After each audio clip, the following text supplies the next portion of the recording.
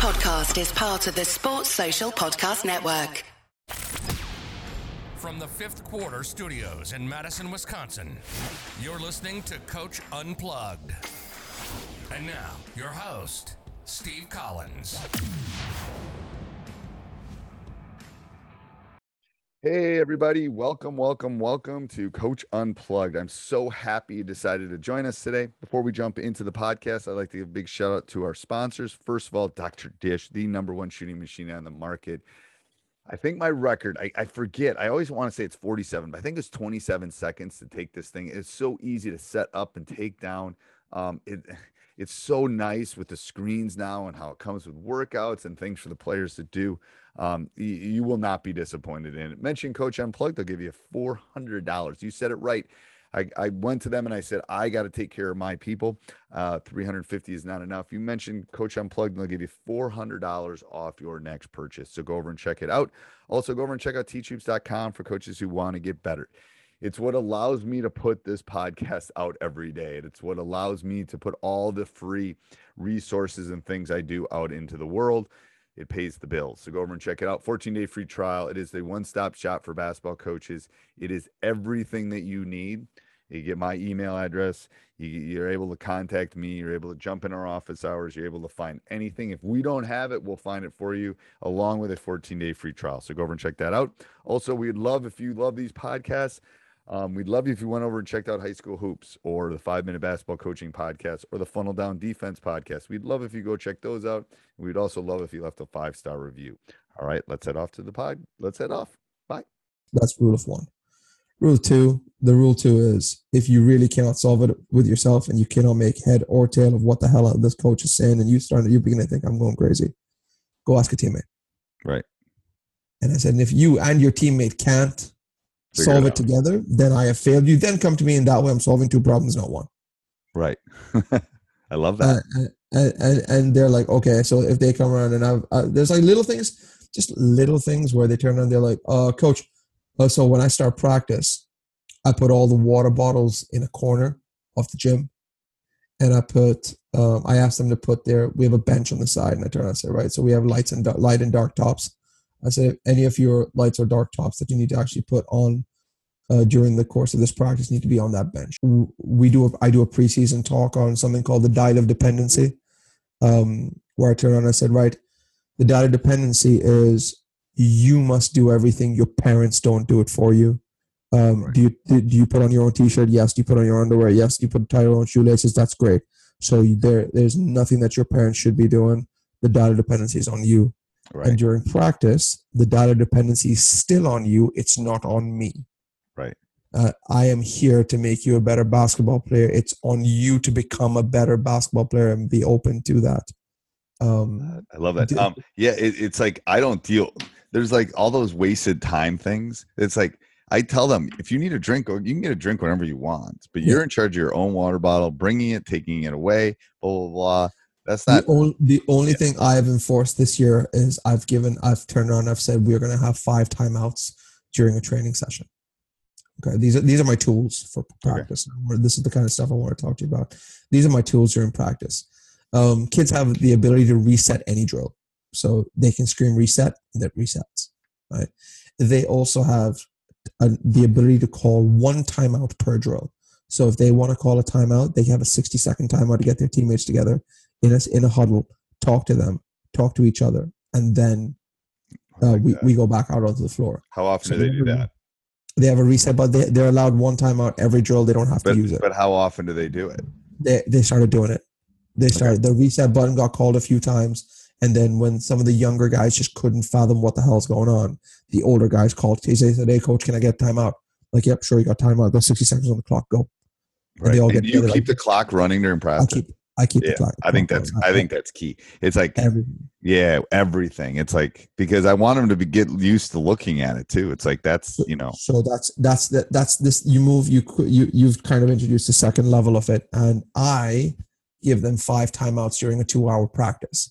Our 2-hour practice. Now, 2-hour practice very, very closely mimics a game that we have. 4 quarters, 40 minutes, 10 minutes. 10 minutes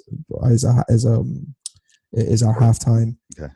And we have like usually a 10-minute pre-game, so that it kind of mimics a 2-hour game session. So I have 5 timeouts, each of which is 60 seconds. I give them 2 in the first hour, and I can take 3. In those timeouts, they want to drink water. They all go to the corner that we've designated for water, and they drink their water, and I'm talking to them. However, this year I made a conscious decision that in those timeouts they talk first. Oh, I like that. 15 seconds they reflect on whatever's going on, because they need to give me 100% of their attention. Right. So give them 15 seconds to let them do what the hell they need to do.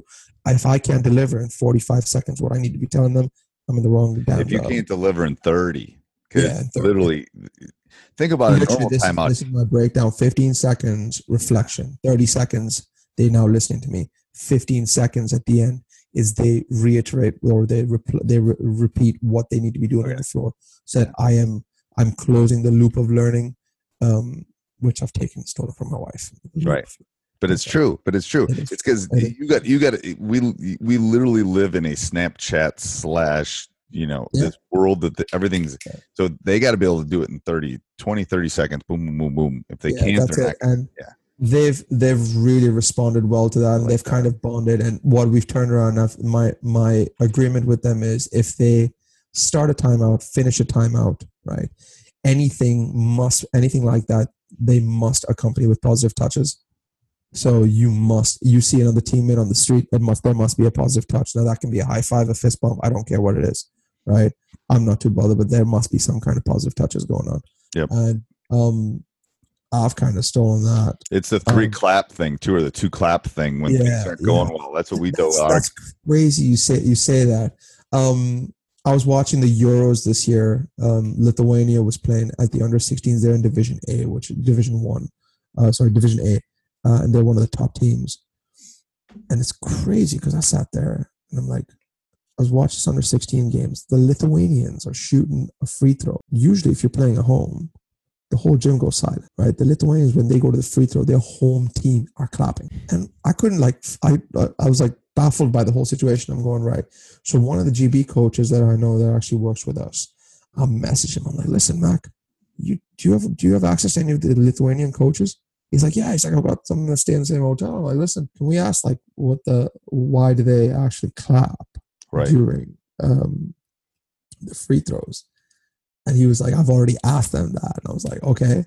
He says, because the coach turns around and the entire gym turns around and says it is more stressful to shoot the ball if there's a complete silence.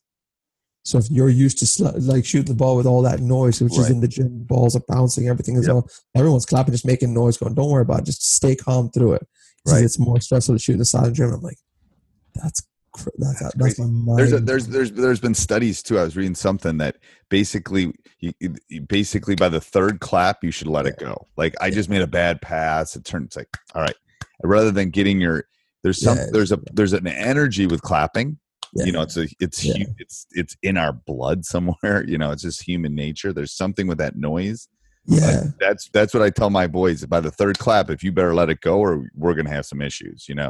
I mean that's it. Just kind of move on. It's that next possession mentality that I keep telling my boys about. And they need a cue. They need a cue. At even the younger, you need some sort of cue that we're done. Okay, next. Because I mean this time around in Edinburgh, even in a real game, I turned around. I told the boys, I said, right, in the first half, I'm going to give you 1 timeout. In the second half, you're going to get 1 timeout. Right? I'm taking 5 of my timeouts. I'm going to work with 3.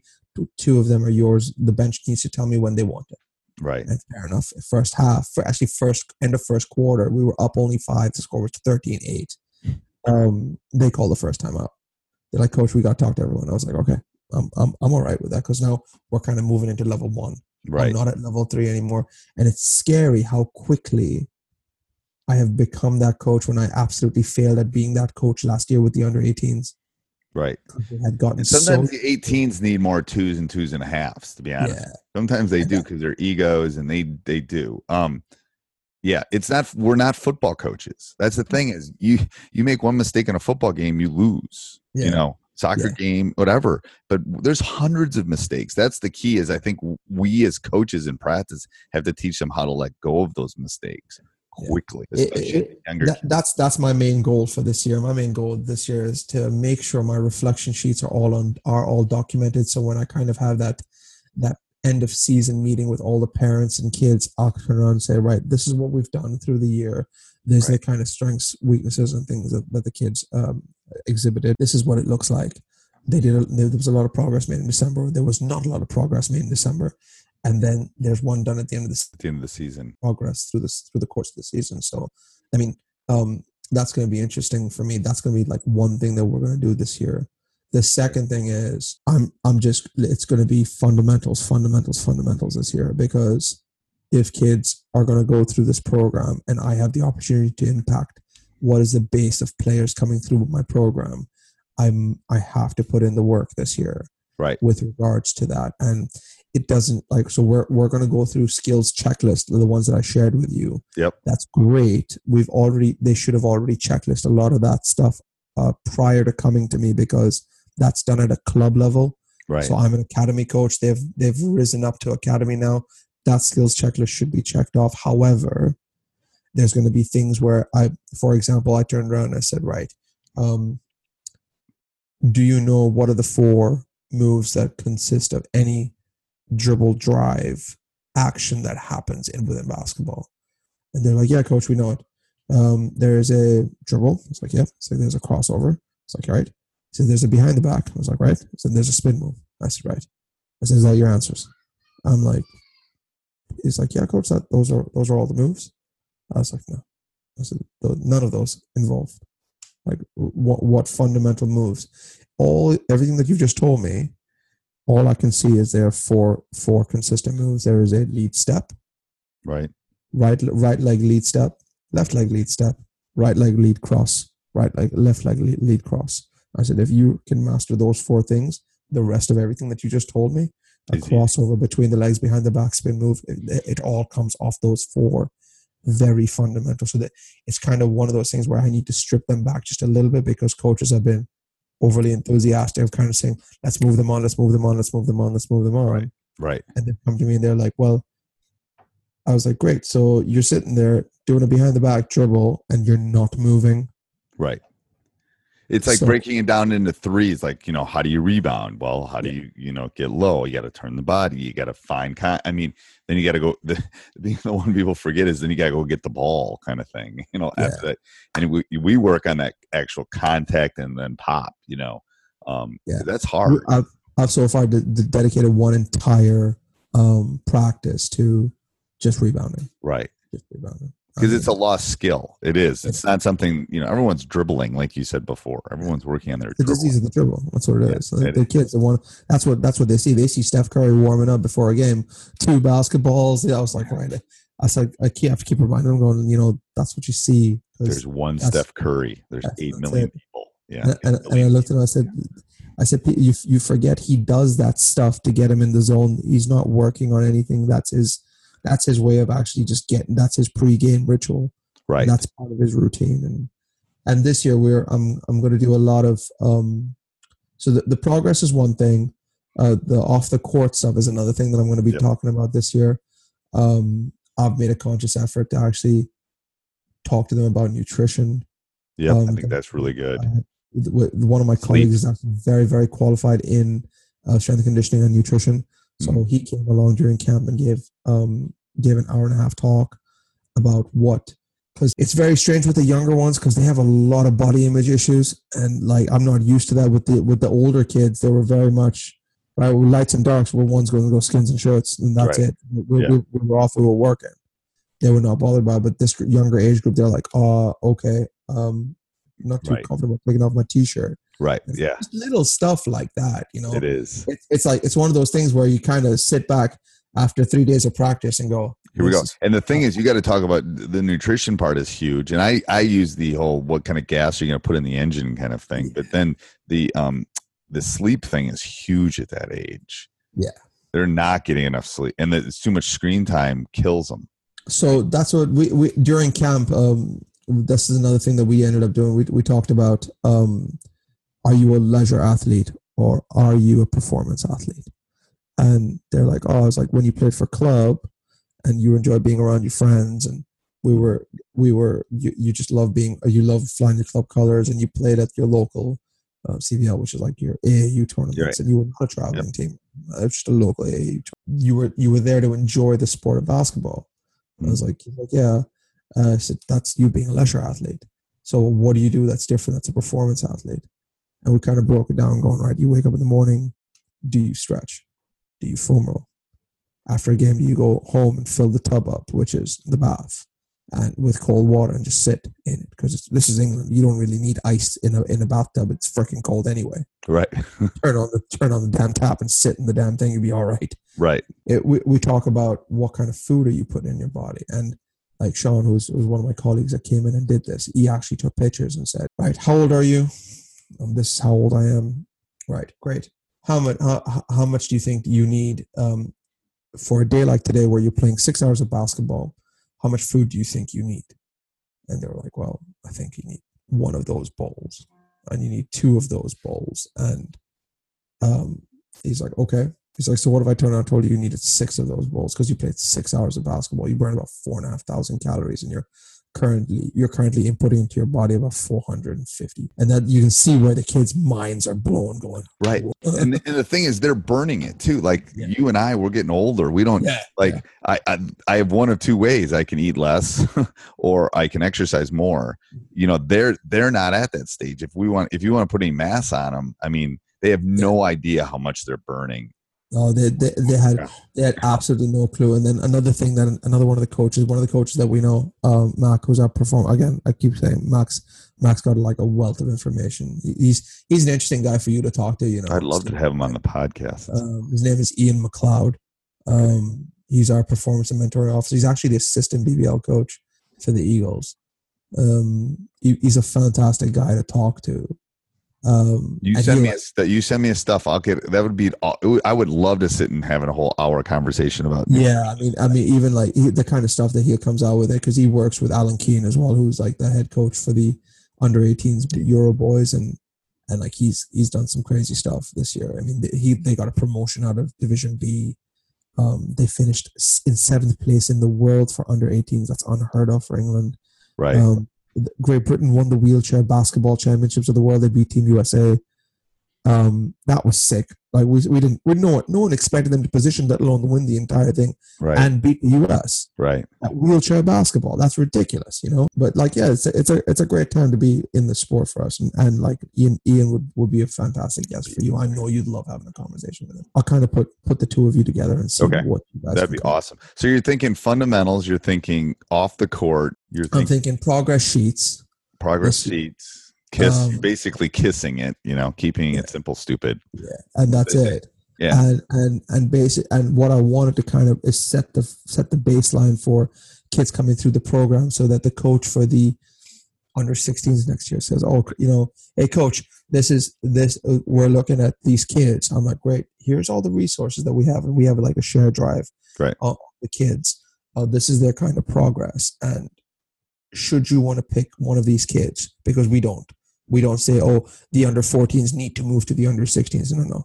You go through trials again. Right. I have a 6'5" kid out of Barcelona that rocks up to the UK because his dad gets a job. Right. I want to look at that kid as well. Right. You know, I think the analogy is, it's like I'm the geometry algebra 2 teacher and you're the algebra teacher.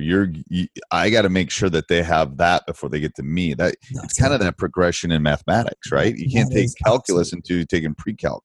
So what you need to do as a program, I think that's awesome, is basically they're going to know in a year or two that when you say this is what they're going to be able to do. That's what we've made a conscious effort this year as coaches to use very similar terminology. Right. And it's been a challenge because I'm not born and raised here. Right. So clearly there's a different terminology that I would use. Right. Right. For example, I talked to a coach that currently works with the under 20 women, Jeff Jones. If you Google him, I'm pretty sure you and him probably have cross paths. Okay. U.S. coach. His daughter plays for England as well, Georgia Jones.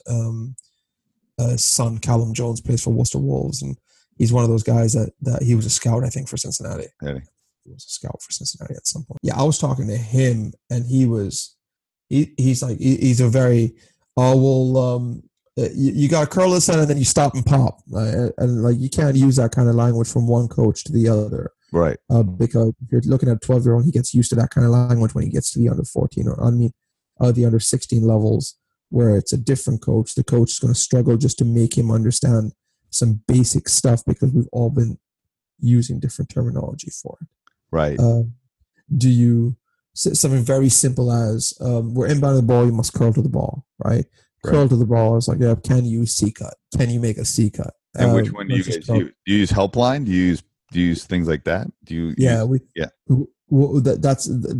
Helpline. We use C cuts. We use breakouts. We use your lead hand and then back pedal versus, so there's just some common terminology that we've all agreed this year to kind of use. Okay. Where rather than turn on and tell a kid who's 12 years old, you got to sit in your stance. Right. You don't sit in anything. Right. You actually play defense, right? By actually getting into your stance. You don't sit. Just sit down in your stance. We've made as coaches. So there's 8 coaches in the academy, and we've all, including Ian, that we've all made a conscious effort this year to kind of use the same terminology.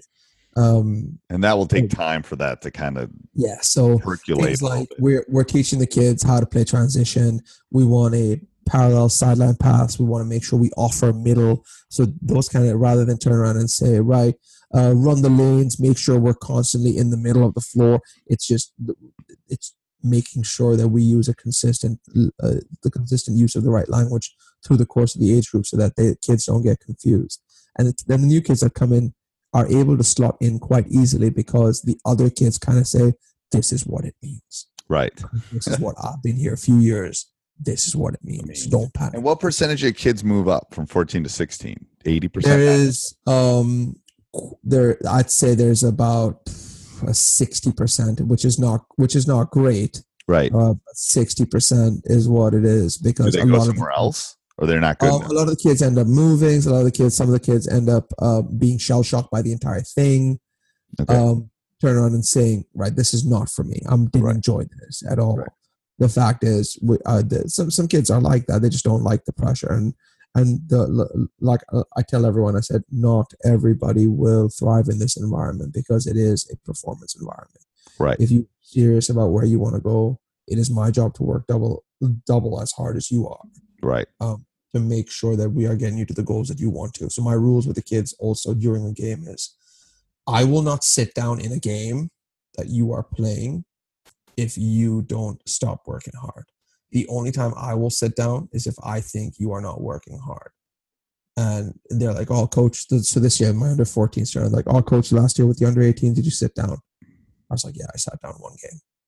I sat down in the second quarter. We came back to win it by 30. But just because that's it, non-verbal that they'll be able to cue on real quick. That's it. Sit down. The guys on the bench going, "Oh crap, he sat down." Right. I just sat down, put my tactics board to the side, and I just sat down, folded my hands. My body language said it all. I folded my hands and kind of just put my hand on my chin and kind of like, "Okay, this is where we're at."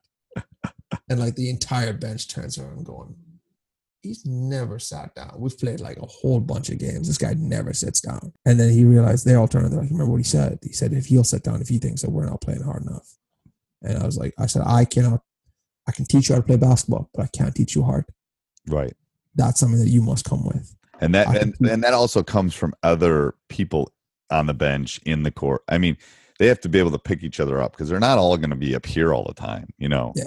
And that's it. So this is another thing we talked about. We're going, are you acceptable? Are you exceptional? And if you've moved from acceptable to exceptional, you must understand that exceptional has now become the new acceptable.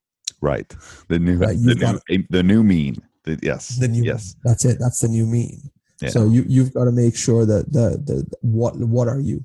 And we just constantly do that. We turn around, we walk in, and we have like seven things that we kind of drill home with the kids.